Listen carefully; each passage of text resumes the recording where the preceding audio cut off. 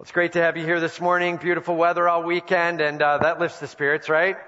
It's good to just get outside. We were laying out in the grass yesterday after Compassion Day, just hanging out. My daughter was doing some homework, and I was just laying there and just enjoying a little bit. Okay, my wife was working, clipping things, and I was laying there.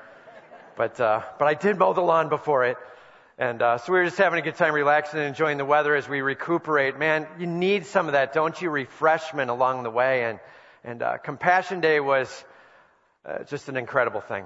To put 720 people in a room, T-shirted up, right attitude, ready to serve, taking out Jesus Christ to the streets and introducing them in every way possible, from doing the littlest and smallest of tasks to the biggest of meeting and talking with and sharing Christ and whatever happened along the way, and may God be made much of, right? And as we do this for people, as we're helping people, question, are we just being nice to be nice? No. Like, that's not the game plan. It's not, let's just go out and be nice because we're really humanitarian kind of people. And let's just think a lot about other people and we'll just go be nice for today, and then that's all it was. It's so much more than that, right? And we know Jesus Christ as Savior and King. And we love the Lord our God with all our heart and soul and mind and strength, and that spills to the street as we love our neighbor as ourself. And man, there's purpose to Compassion Day as we love those in this community and let them know that there's a God who loves them too. All right? That's what it's all about. And just so you know, the world doesn't buy into that. The world is like, yeah, I don't know, man. I think there's actually a lot of ways to get to God. I think there's a lot of ways to experience this heaven thing later on. And I think you're kind of rude for insisting there's one. And so today we're just going to look at what Jesus thinks of that. All right? Little hint, the sermon title is called Jesus is the Only Way. All right? So turn with me to John chapter 14, verse 1. John 14, verse 1. We got the ushers coming forward, and they got Bibles in their hands. So if you need one, just raise your hand. They'll get one to you, all right? Just raise your hand. They'll get a Bible to you. John 14, verse 1. And our goal here is to look at what Jesus had to say about himself, and let's make sure we become students of it. Please hear me on this. Our job is to hear what Jesus is asking us to learn today. All right? So watch for it. Some of you have his words in red. That'll help, right? Watch the red. Here we go. And so first point, Jesus has a plan and a place. Believe in him. Jesus has a plan and a place. Believe in him. Starts out in verse 1. Let not your hearts be troubled. Believe in God. Believe also in me. In my Father's house are many rooms. If it were not so, would I have told you that I go to prepare a place for you? All right, he starts out, let not your heart be troubled. And remember, every week we do this when we're jumping in, we got to understand the context. You cannot understand the text until you understand the context, okay? So where does this text sit in all of Scripture, and what's going on? Why is he saying, let not your heart be troubled? And just so you know, in chapter 13, Jesus is unrolling a bomb to them. He's like, hey, disciples, it's been great doing business with you, but I'm moving on. I'm going somewhere you can't come. And then the disciples are battling back and forth, and they all have different ways in their response to that, but it's bringing them down. All of a sudden, this Jesus thing they've been doing for the last several years is coming to a close, and they don't get why. And I thought you were going to be the Messiah, and they're struggling. Let not your hearts be troubled. This passage is meant to bring confidence, assurance, peace. Let not your hearts be troubled. Get ready. Jesus is going to unroll some truths for us here. First, he says, believe in God, believe also in me. Believe in God, believe also in me. Just so you know, these two statements are in the command form. Right? You're learning a statement of Jesus, not just saying, hey, it'd be nice if. He's like, this is what needs to be done. Believe in God, believe also in me. Now, for those of you here last week, and we went through this series, or the sermon called Jesus is God. So what's up with this? Believe in God, believe also in me. Let's make sure we break this down and understand it. We got to be very careful here. Is Jesus saying he's not God? If that's what he's saying, then last week was a waste of time. Right? So what is he saying? And we have to be very careful. Notice it says, believe in God, believe also in me. Can we just all agree that worshiping God is where it needs to be? Are we good with that? That's a really weak yes. Are we good with that? Yes. All right. So believing in God, that's what it's all about. Jesus now says, believe also in me. Wait a minute. If he's not God, he just called for idolatry. Are you getting that? If he's not God, he's like, worship two people, one God and one not God. And that's a problem. Everybody say that's a problem. That's not what he's calling for. He's calling more for the depth of understanding of who God is. You believe in God, and really he's calling out here God the Father in essence. You believe in the one that you've been thinking of, that's great. You believe also in me, God the Son. I'm just telling you, one God, three persons. The complication of God is huge. That's a good thing. God is not some simple little being that you and I can figure out in 5 minutes. We're like, hang on, I'm going to think about God for a second. Yep, I understand him now. Right? That is not how it's going to come down with God. And what he's talking about here is the oneness of God and yet the threeness of God. God the Father, God the Son, God the Holy Spirit. And he's like, you believe in God. That's great. You believe also in me. I did not just call out idolatry. One God and I am him. I and the Father are one, right? We looked at that in John chapter 10 last week. And we're going to see a little bit more of his connection to the Father in a second here. Huge for us to understand. This is not a call that he's not God. In fact, it's a call that he is God, or else he just called out idolatry. Big deal. All right. It says, believe also in me. In my Father's house are many rooms. And in my Father's house are many rooms. And for those of you who memorized this in the King James, many mansions, right? Big homes, man. And I don't know why they chose the word mansion. In fact, it actually does mean more like a room well prepared for you, okay? But check this. It says, in my Father's house, not in my Father's hotel. He's not making a bunch of rooms and he's like, I don't know, go live over there. See the flashing neon sign? Just go live in that space. And that's not it. It's, listen, this is where I reside. This is my home. And in my Father's home are many rooms.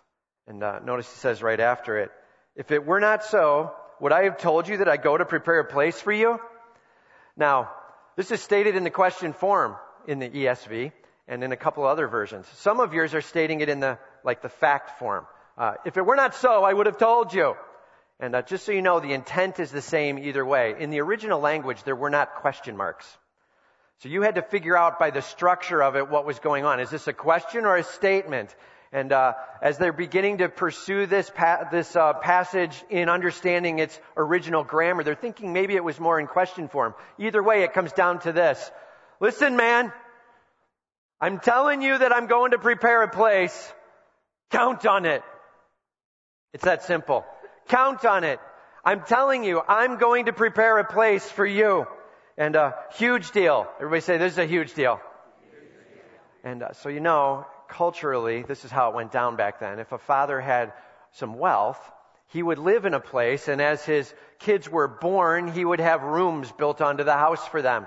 As they got married, he would have rooms built onto the house for them. As they had kids, he would have rooms built onto the house for them. The father would provide as all would kind of come and live under that patriarchal environment where there would be a sharing of responsibility, right? Remember, a lot of times it was a rural setting, and so they were doing a lot of work together, and that was kind of the plan. He's like, I just want you to think of what it's like right now.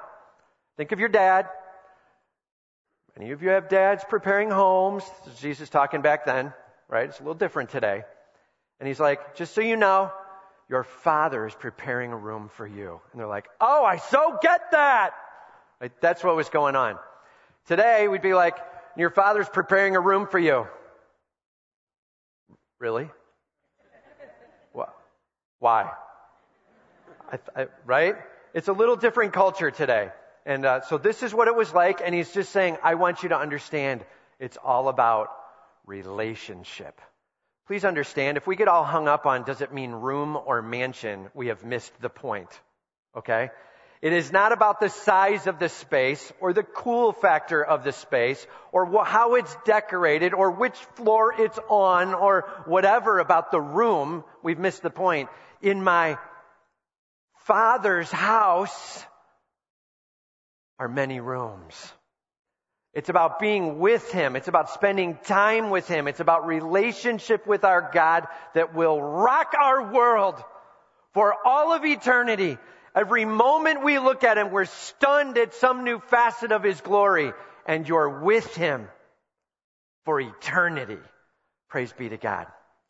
In my Father's house are many rooms. If it were not so, I would have told you, right? And then He says, and if I go and prepare a place for you, I will come again and take you to myself. If I go and prepare a place for you, I will come again. Jesus is giving so many promises here that they're stacking up. It's almost like they needed to get out a note card. Hang on, and start writing them down, right? First of all, Jesus is God and believe in Him, okay, and got that. And He is going to prepare a place, cool. And I do get to be with God the Father, got it. And now He's like, and just so you know, if I'm going to prepare a place, I'm not going to prepare it and then leave you here, right? So I'm coming back, man. There's point to this thing. And I can't imagine what the faces of the disciples looked like during this conversation. Given what's said in a little bit here, and we'll see it in just a second, I think they were kind of like this. What? What's he talking about? They had this look on their faces of, okay, I don't know if I get it. Now for us, we maybe have heard these passages quoted or read or even talked about. But for them, these were the first time they're hearing the words, you're going away? You're kidding me. And you're doing what? You're building rooms somewhere? Dude, stop building rooms. Stay with us. Why are you doing this? Don't worry, I'm coming back. Well, that's a good thing. I guess that's good. At least He's coming back, right? And then it says, if I go to prepare a place for you, I will come again and will take you to myself. If you had a question as to whether it was about relationship, please hear those words. And I will take you to myself. Not, and I will take you to your room. I will take you to myself.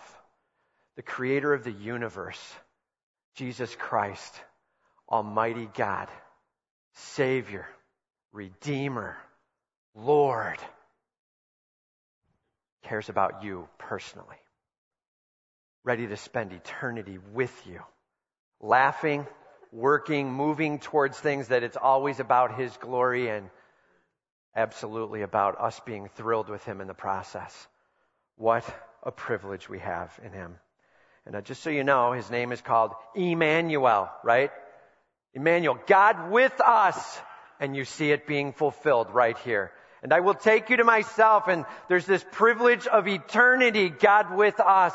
And us spending time with Him. And notice He says then, that where I am, there you may be also.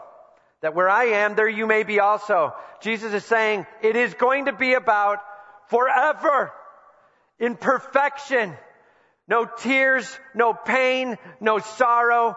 You and me hanging out, all this stuff completely resolved. And for eternity, you being stunned with everything around you that I have created and that I have called you to. Man, I'm telling you, I'm going away.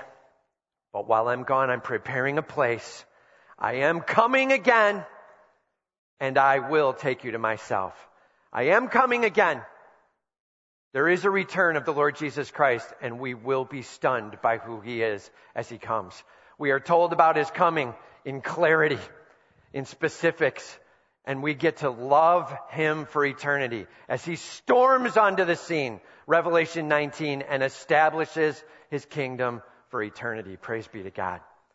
We have a King who's coming again, and He's coming to take us home to be with Him. Praise be to God. It says that where I am, there you may be also. And then He says, and you know the way to where I am going. And you know the way.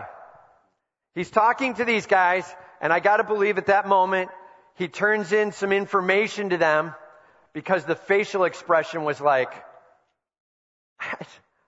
I don't know what he's talking about. Every once in a while, Jesus looks that way to say something, and he looks at the other guy. Did you get this? I totally don't know if I get this. So he looks at him, he goes, and you know the way. And they're like, oh, I don't even know the address. How do I know the way? Where are you going? I don't get it. And they just have this confusion about him as Jesus says, I'm telling you, you know the way. Let me just ask you a question. There's a word, it's called the. It's a definite article, right? That's what it's called in grammar. When you use the word the, how many of those things are there? We need it bigger. When we use the word the, how many of those things are there? One. When I'm like the dog, there's one dog. And I talk about the wife. I never talk that way, just so you know. But there'd be one of those, right? And the Bible that I have in my hands, and there's one, and right? The. It means one. In whatever context we're talking about, that thing, there's one of those. He says, you know the way. There is how many ways? One way to where Jesus is going and being with him, and we better get that square. Jesus making very clear what he's talking about. And so now we have Jesus, he's preparing the way. He's preparing a place for us, and we have promise, meant to give us confidence in the midst of dark times. And I don't know, man. I'm not sure that I'm comfortable with this promise that he's off somewhere else making a place for me. And I don't know that I even get what that means. And how do I know he's really doing that thing? And well, maybe let's say it this way. He's doing more than just making a place, preparing a place for us if we trust him as Savior, right? He's doing more than that. He also said these words, and I will build my church, and the gates of hell will not prevail. Are you hearing those words? Just so you know, I heard this said as a good point. Gates of hell. Do you know what gates are used for? They're used for protecting, right? You close the gates to try to keep people from getting in. All too often we think of the gates of hell as some kind of attack against us as believers. And we will prevail as they attack. That's not what it means. There's the gates, man, and they're closed tight, and the gates of hell cannot hold back his kingdom from breaking forth in this world. Much will be made of our God. The church is being grown. He is bringing people to himself. People are being saved regularly, often, and he is being made much of. The gates of hell will not prevail. That's what it means. Know this, he is building his church, and you may not know this, but Harvest Bible Chapel is a church planting church, and we're excited about it. We've planted Harvest Bible Chapel Denver. We've helped plant Harvest Bible Chapel in Jacmel, Haiti, and we're going to continue to plant. We're excited to see his church built. We are participating with him in this world as he does amazing work. That's what's going on.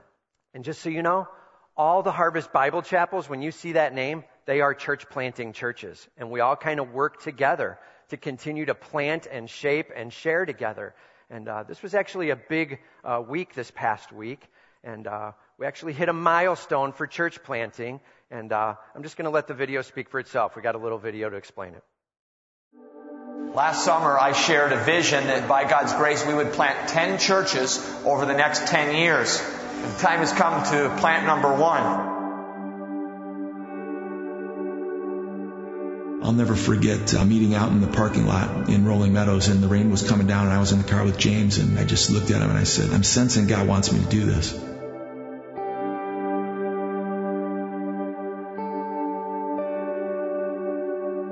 But I know if we're going to stay healthy and strong and committed to a quality of discipleship and not just a quantity of disciples, we need to birth new churches.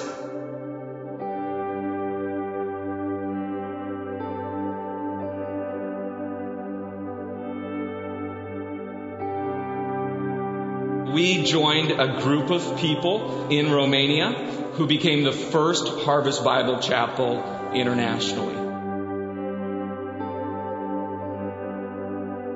January 2005, we planted 5 churches. 2 years later, we actually planted 10 churches in that very year itself. A year later, we planted 19 churches in 1 year. And we see Liberia as being another sending base. So you got to know how drop dead blown away we were by the grace of God that at the 10th anniversary of that vision, we had seen God meet that need by fourfold. 10 churches in 10 years, it's going to be 50 churches in 10 years. One of the things we get really fired up about is every time there's a new church, a new Harvest Bible Chapel.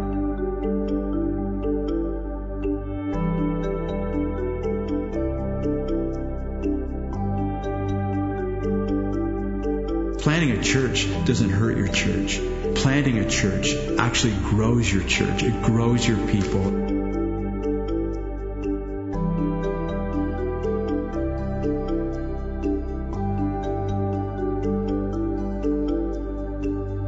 Harvest Chennai, India was the largest Harvest Bible Chapel launch in history. It's only just begun.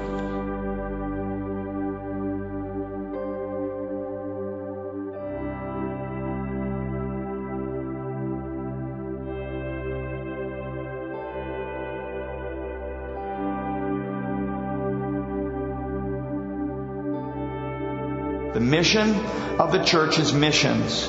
The mission of missions is the church.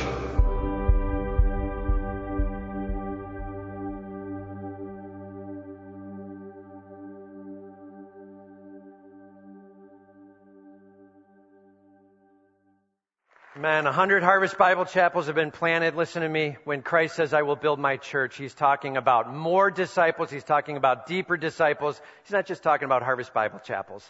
Any church that's being built where Christ is being made much of, we're thrilled about, we're excited about. We do go about planting harvest. We're excited about it. 100 just got hit. We're excited about that number. Just know this. I just wrote a few words down. Please know, each and every church means people being saved, people being baptized, people being matured in their walk with Christ. Some of these churches are more like 100 in size, and some of them are more like a couple thousand, and one of them is like 13,000, right? And that's Harvest Bible Chapel Rolling Meadows, the one that first started all this back in 1988. And God's been doing an amazing work. He is building His church. Amen? He is building His church, and we're a part of something awesome going on. And our job is not to just sit around here and say, I want to feel a little better about me today. Our job is to say, may much be made of our King. May He be shown off in this place. May more people come to know Him as Savior. Our excitement and thrill here is exactly that. May Jesus be shown off with all we've got. Everything we have, spreading the fame of His name. And may every church we plant be the same. Amen? That's what we're going after. And all of that to say, that's Him at work right here in this broken world. Can you imagine what His work looks like in heaven in perfection? When He says He's preparing a place and He's getting it set for the coming home of those who believe in Him for an eternity of Him being worshiped, trust me, it is stunning. It is awesome.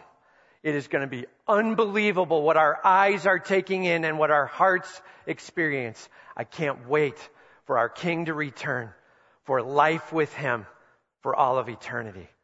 That's part of the hope. Let not your heart be troubled. And, so simple question. Are you worrying? Has life got you down? And the day-to-days of things get you? Let not your heart be troubled. Know that you have a God who's mightily at work in this world. And maybe I should ask it this way. Do you trust Jesus Christ as your personal Savior? Do you know Him and lean on Him as your God? That's where we need to be with Him. The ones He's talking to where He says, I'm preparing a place for you, are the ones who have said, I'm in. I see you as in charge. I see you as God. I know you died on the cross for me, and I'm in. Are you in with Jesus Christ? Is He in charge in your life? Are you trusting in Him? And maybe here's another question. Just simply put from the point, do you believe in Jesus? He said, believe in God, believe also in me. Do you believe in Jesus Christ? Man, if you're here this morning and these words are washing past you and you're like, I wonder what I'm going to do this afternoon outside in the yard. Please hear me. It's wake-up time. Do you believe in Jesus Christ? If the answer is no, please make today the day where you put the stake in the ground. You are done with the battle. It is over with it being all about me. I'm ready to make much of you. May you be worshiped and glorified. All right. Second, well, if we're going to worship him, if we're going to glorify him, let's find a little bit about him. Jesus is the only way to the Father. Trust in him alone. Jesus is the only way to the Father. Trust in him alone. Remember, Jesus just got done saying, and you know the way to where I'm going. So Thomas said to him, Lord, we do not know where you are going. How can we know the way? All right, when Jesus says something to you, usually the best response is not a challenge question in return. You know what I'm saying? You know the way. All right, I beg to differ. I at this time do not have any address written down that you have given me. I do not know where you are going. And so I assert I do not know the way. Right? And I'm sure the next moments were a little tense as all the other disciples are like, let Thomas just kind of stand out there in that one alone. I was thinking the same thing myself, but not going to say it. And, right? In that moment, Thomas going out on a limb, I don't get it. I don't get where you're going. I don't get where you're coming back from. I don't get where you're taking me to. What are you talking about? Where are you headed? And what is the way? Thinking very worldly, very earthly, very in the moment. Not thinking heaven, not thinking Messiah, Savior, Jesus Christ, King and God. This is Thomas. In just a few short chapters in John, just a little bit of time, and all of a sudden he's going to fall to his knees as he sees the nail prints of Jesus Christ, and he's going to cry out, my Lord and my God! And then he gets it, and he's locked in, all right?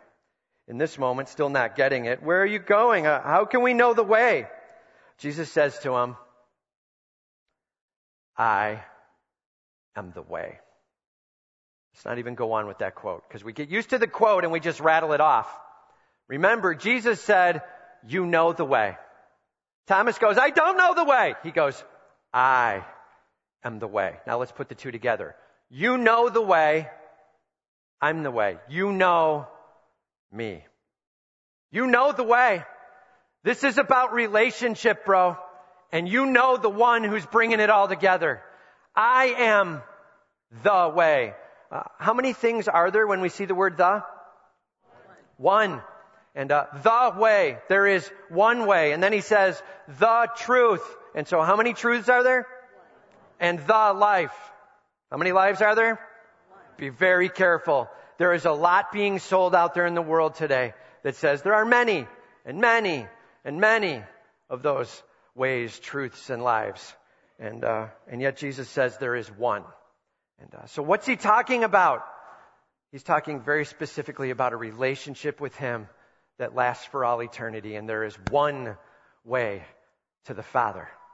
And that's through Jesus Christ. He very clearly states that in just a second here, right? He says, I am the way, the truth, and the life. No one comes to the Father except through me. Except through me.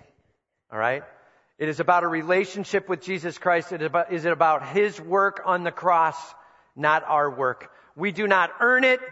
We do not keep it with our works. It is Jesus Christ who is doing it on the cross. There is one way, Jesus Christ. There is, how many ways? One way, Jesus Christ. And he's making it painfully and perfectly clear here. And I just want to tell you, I did a little looking up of other attempts at getting to heaven or getting to God, and here's what I found. There are over 20 world religions, major world religions. There are over 4,200 religions that are marked on Google. So it must be true, right? Over 4,200. Over 4,200. Let that number settle. 4,200 different ways where people are like, I'm going to try this way. And I want you to know this. Every way that is not through Jesus Christ has a couple things in common with it. Number one, it will not make much of their own sin. They are going to set that aside in some way. It is not about my sin, and it's not about the fact that it can't be covered. I will not make much of that. And number two, they will not make much of the fact that only Jesus Christ can cover that sin. They will miss that. And those two pieces are shot. No matter what they come up with, no matter which way they're headed, they drop on sin and Savior. That's what's missing. And it's not the Baha'i faith. It's not Buddhism or Confucianism. It's not Hinduism or Islam or Jainism. It's not Jehovah's Witnesses or Judaism or Mormonism. It's not Sikhism or Taoism or Zoroastrianism. Just to name a few. And there's 4,200 others that have all said, let's give it a shot without Jesus Christ at the center and without me admitting that I need a Savior. And that doesn't work. Everybody just say that doesn't work. Doesn't get it done. So says Jesus Christ. I am the way, the truth, and the life, and no one comes to the Father but by me. He says, amazing as he talks, if you had known me, you would have known my Father also. From now on, you do know him and have seen him. If you had known me, you would have known the Father. He's like, I'm telling you. Remember, he says, you know the way. Your head and your eyes, you've come into contact with the way. The way is me, Jesus Christ, God himself. Now I'm telling you this. If you had actually known me in the heart, right? You would have known the Father.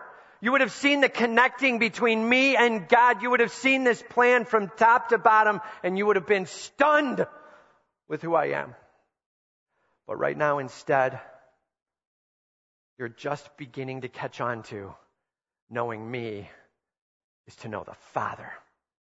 You're looking at God himself, man. You're looking at God himself, and I am the way. There is no other way but Jesus Christ. He claims it. He clears it up. There is absolute certainty that he is God. We looked at it last week. That with authority and power, he died and rose again. We looked at it Easter Sunday. I'm telling you this. Jesus Christ loves you with all he's got. And he paid it for us. And he's preparing a place for those who trust in him. And he's looking to come back and for eternity be with them. God with us. What an amazing privilege we can have. As it says, from now on you do know him and have seen him. Hope. And all too often when we walk through a passage like this or even a series like this, don't be fooled. The world's claiming that's rude and narrow-minded to say there's one way. Jesus would say, I beg to differ. I am the one way. And as you stand against me, things don't look good. It needs to be Christ first. His cross work for us. Forgiven. That's what saved looks like. And many of us are like, amen. And a few of us in this room right now, you might be like, I'm sorry, I don't get the Jesus thing. I just don't get it. And let's just be perfectly clear, all right? Paul says, Romans 3, for all have sinned and come short of the glory of God, right? You've heard the word sin before. It sounds like a church-ease term, right? But it's a sports term. Paul was talking about an archery term from Rome. And when you pull back and you shoot that arrow, it is aiming at the bullseye, but you miss. You miss the bullseye, you miss the outer rings, you miss everything. You come up short and you hit the turf. The sand flies, you've hit nothing, and people would cry out, oh, he sinned. It was a sports term. Paul applies it into this moment and he's like, I'm telling you, you're trying to be good enough, but you've hit the turf in front. You missed the mark. You came up short. You sinned. And we've said it before in here a number of times, but it's like in basketball, right? You pull up at the three-point line. You're about 23 feet out, and you shoot like a 19-footer. You're like 4 feet short, right? Hits nothing, no rim, no net, no nothing, and the crowd cries out, airball. That's all Paul said. For all have sinned and shot an airball. Very clear. That's what it was. It was a sports term. Everybody turned, I'm sure they laughed just like that in Rome. For all have sinned. Oh, I get it. Turf and arrows, and I get it. And do you get that? Do you get that your good works short? How many points do you get for an airball? 0. And yet we stand around and we're like, dude, my airball was totally more close than yours. That's what we talk about now. Proximity is now all we're talking about. No points, just closeness. And you've shot an airball. Do you get that? It's time for you to say, Lord, I understand that I've come up short. I've missed the mark. I have not been good enough. It cannot be earned. Admit that. And then the next steps are pretty easy. We just say, hey, it's not easy, but it's as simple as ABC. All right? A, admit that you're a sinner. B, believe that God has raised him from the dead. Jesus Christ is alive. There is hope in him. There is life in him. There is power in him. He is God. He is risen. And he has paid the powerful work on the cross. I cannot do it, airball. He has done it. He says, I am the way. His work on the cross, something I could never do, and he's done it for me. Praise be to God. Believe that he died on the cross and rose again. I'm just telling you, a lot of people get through A and B. They're like, fine, I got it. I'm not perfect. I understand that. And I believe he died on the cross and rose again. Fine, go ahead and do that forgiving thing. You can do that. But the last step is crucial. C, confess him as Lord. Your Lord. In charge of your life. And many people set that down and they step away and they're like, you can confess away from me. You can try to do whatever you need to for me, but I won't confess. I stand against you now, Lord. I'll do what I want to do. And those rebel moments will tear your heart apart. I'm telling you, I've had conversations in these last couple weeks that have rocked my world and theirs as they've let me know things that have gone on in their life. People who have said words like, I needed to come to rock bottom and see unbelievable things done that I could never have seen otherwise, to know that God had his hand on me and I'm done fighting him. I've confessed that he's in charge of my life. I've asked him to forgive me of my sins. That was a couple weeks back. A guy told me that. And another guy who said, I got it here, but I just now got it here. And I put him in charge. How about you? Do you understand that the last step is essential? Confess him as your Lord. You're in charge, God. What you want, I go for. I do. Right? Jesus said last week as we looked that his sheep hear his voice and they follow. That's him as Lord. Are you ready to make him Lord? Maybe right now, today is the time. Maybe there's one person in this room where you're hearing it and God's banging on your soul, and right now's the time to hand it over. Man, let's not walk through a series on Don't Be Fooled where we learn all about the awesomeness of Jesus and we don't hand it over to him. So here's what I'm going to ask. Let's just take a little time where we reflect, where we pray. I'm going to ask the worship team to come on up and get set in their place. And let's just take a little bit of time of worshiping him in prayer here together.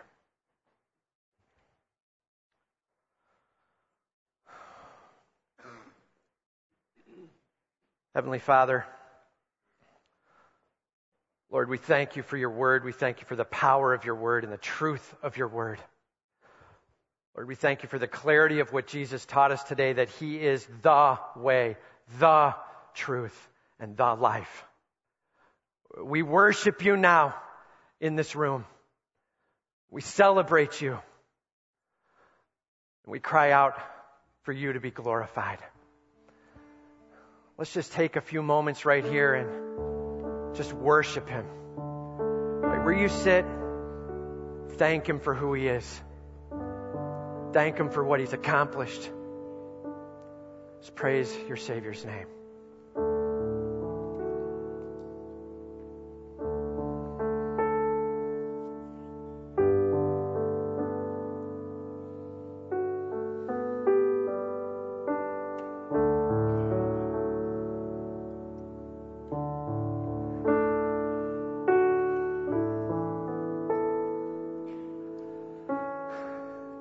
thank Him and celebrate what He is doing now, building the church and preparing a place. Thank Him and praise Him.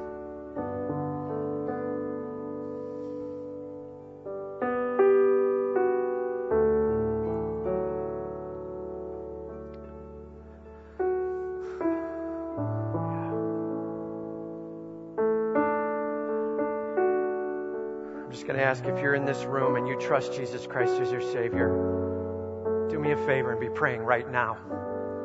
There are some in this room who don't know Him and they need to come to know Him. May God make it clear who He is. Just be praying. If you don't know Jesus Christ as your Savior, if you're like, I don't get this Jesus thing. Up until now, I've been nowhere with Him.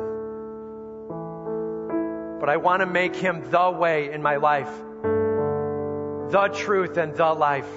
I'm ready to follow Jesus as my Savior and trust in Him. If you understand that you come up short with your own good works, that Jesus Christ has died and risen again, and that He is willing to be your God, just confess and cry out to Him. Man, right now's the time. Just let Him know. It's a commitment within your heart to say, I'm in, Lord, you. Let's make that decision, will you? If you're like, I don't even know what to do next, I'm not sure what steps, I don't even know how to tell Him that. Well, then maybe right now you just want to pray a prayer. Please hear me. Prayers do not save. It's not about praying the prayer. It's about you admitting and believing and confessing Romans 10, 9, and 10. But if you want to pray and tell Him right now you're in, if right now you want to say, Jesus, I'm following you now for the first time, just pray these words after me quietly where you are. Dear Heavenly Father, I admit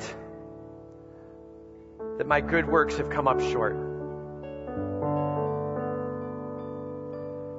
I admit that I've been trying to do it all on my own.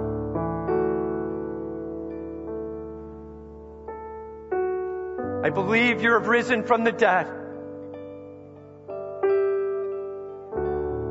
Please forgive me. Please use your shed blood, your payment at the cross, to cover what I could never pay. Thank you for your sacrifice and your love. I confess you as my Lord, and I'm following you. Done with sin, on with Jesus. In the mighty name of Jesus, I pray. Amen. Just keep your heads bowed and your eyes closed. Here's my request. Man, if you prayed that prayer today, if you committed to Him today, I'd love to be able to pray for you. I'd love to be able to lift up you before your Savior and thank Him for what He's doing. Could you just let me know by raising your hand where you are, and I'll pray for you. If you trusted Christ today, just raise your hand and let me know. I want to pray for you. Amen. You see that? Amen. I got that hand, bro.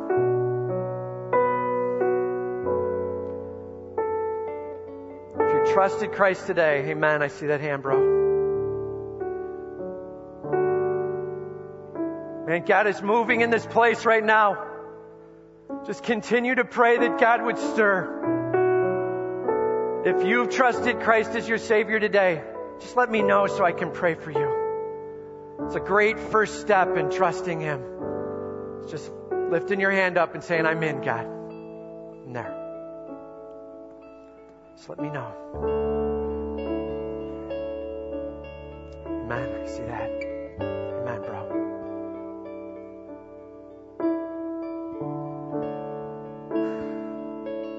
Man, you may have trusted Christ just in the last couple of weeks as we've been walking through a big series here on Jesus, or maybe it's been on something that's just been happening in your own world. If you've trusted Christ in the last couple of weeks and you're like, I'm in with Him now, this is a great opportunity to just say, Lord, I'm celebrating it. Just let me know so I can pray for you. You can raise your hand and let me know. Amen, bro. I see that. Got it.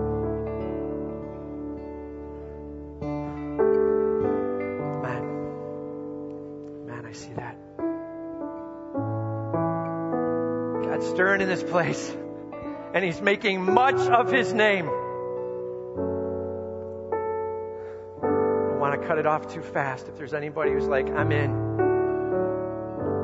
I've been waiting a long time, Jesus. I see that hand. Amen. Amen. I see you. Amen.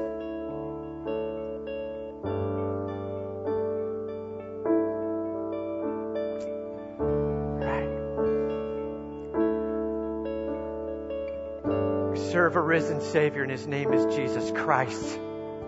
Lord, we worship You. We're in awe of You.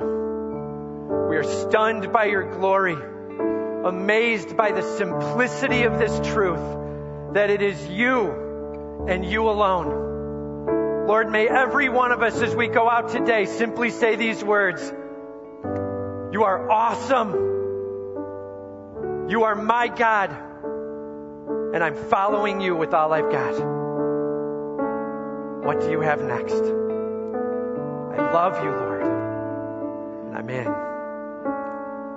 It's in Your mighty, saving name I pray these things. And all of God's people said,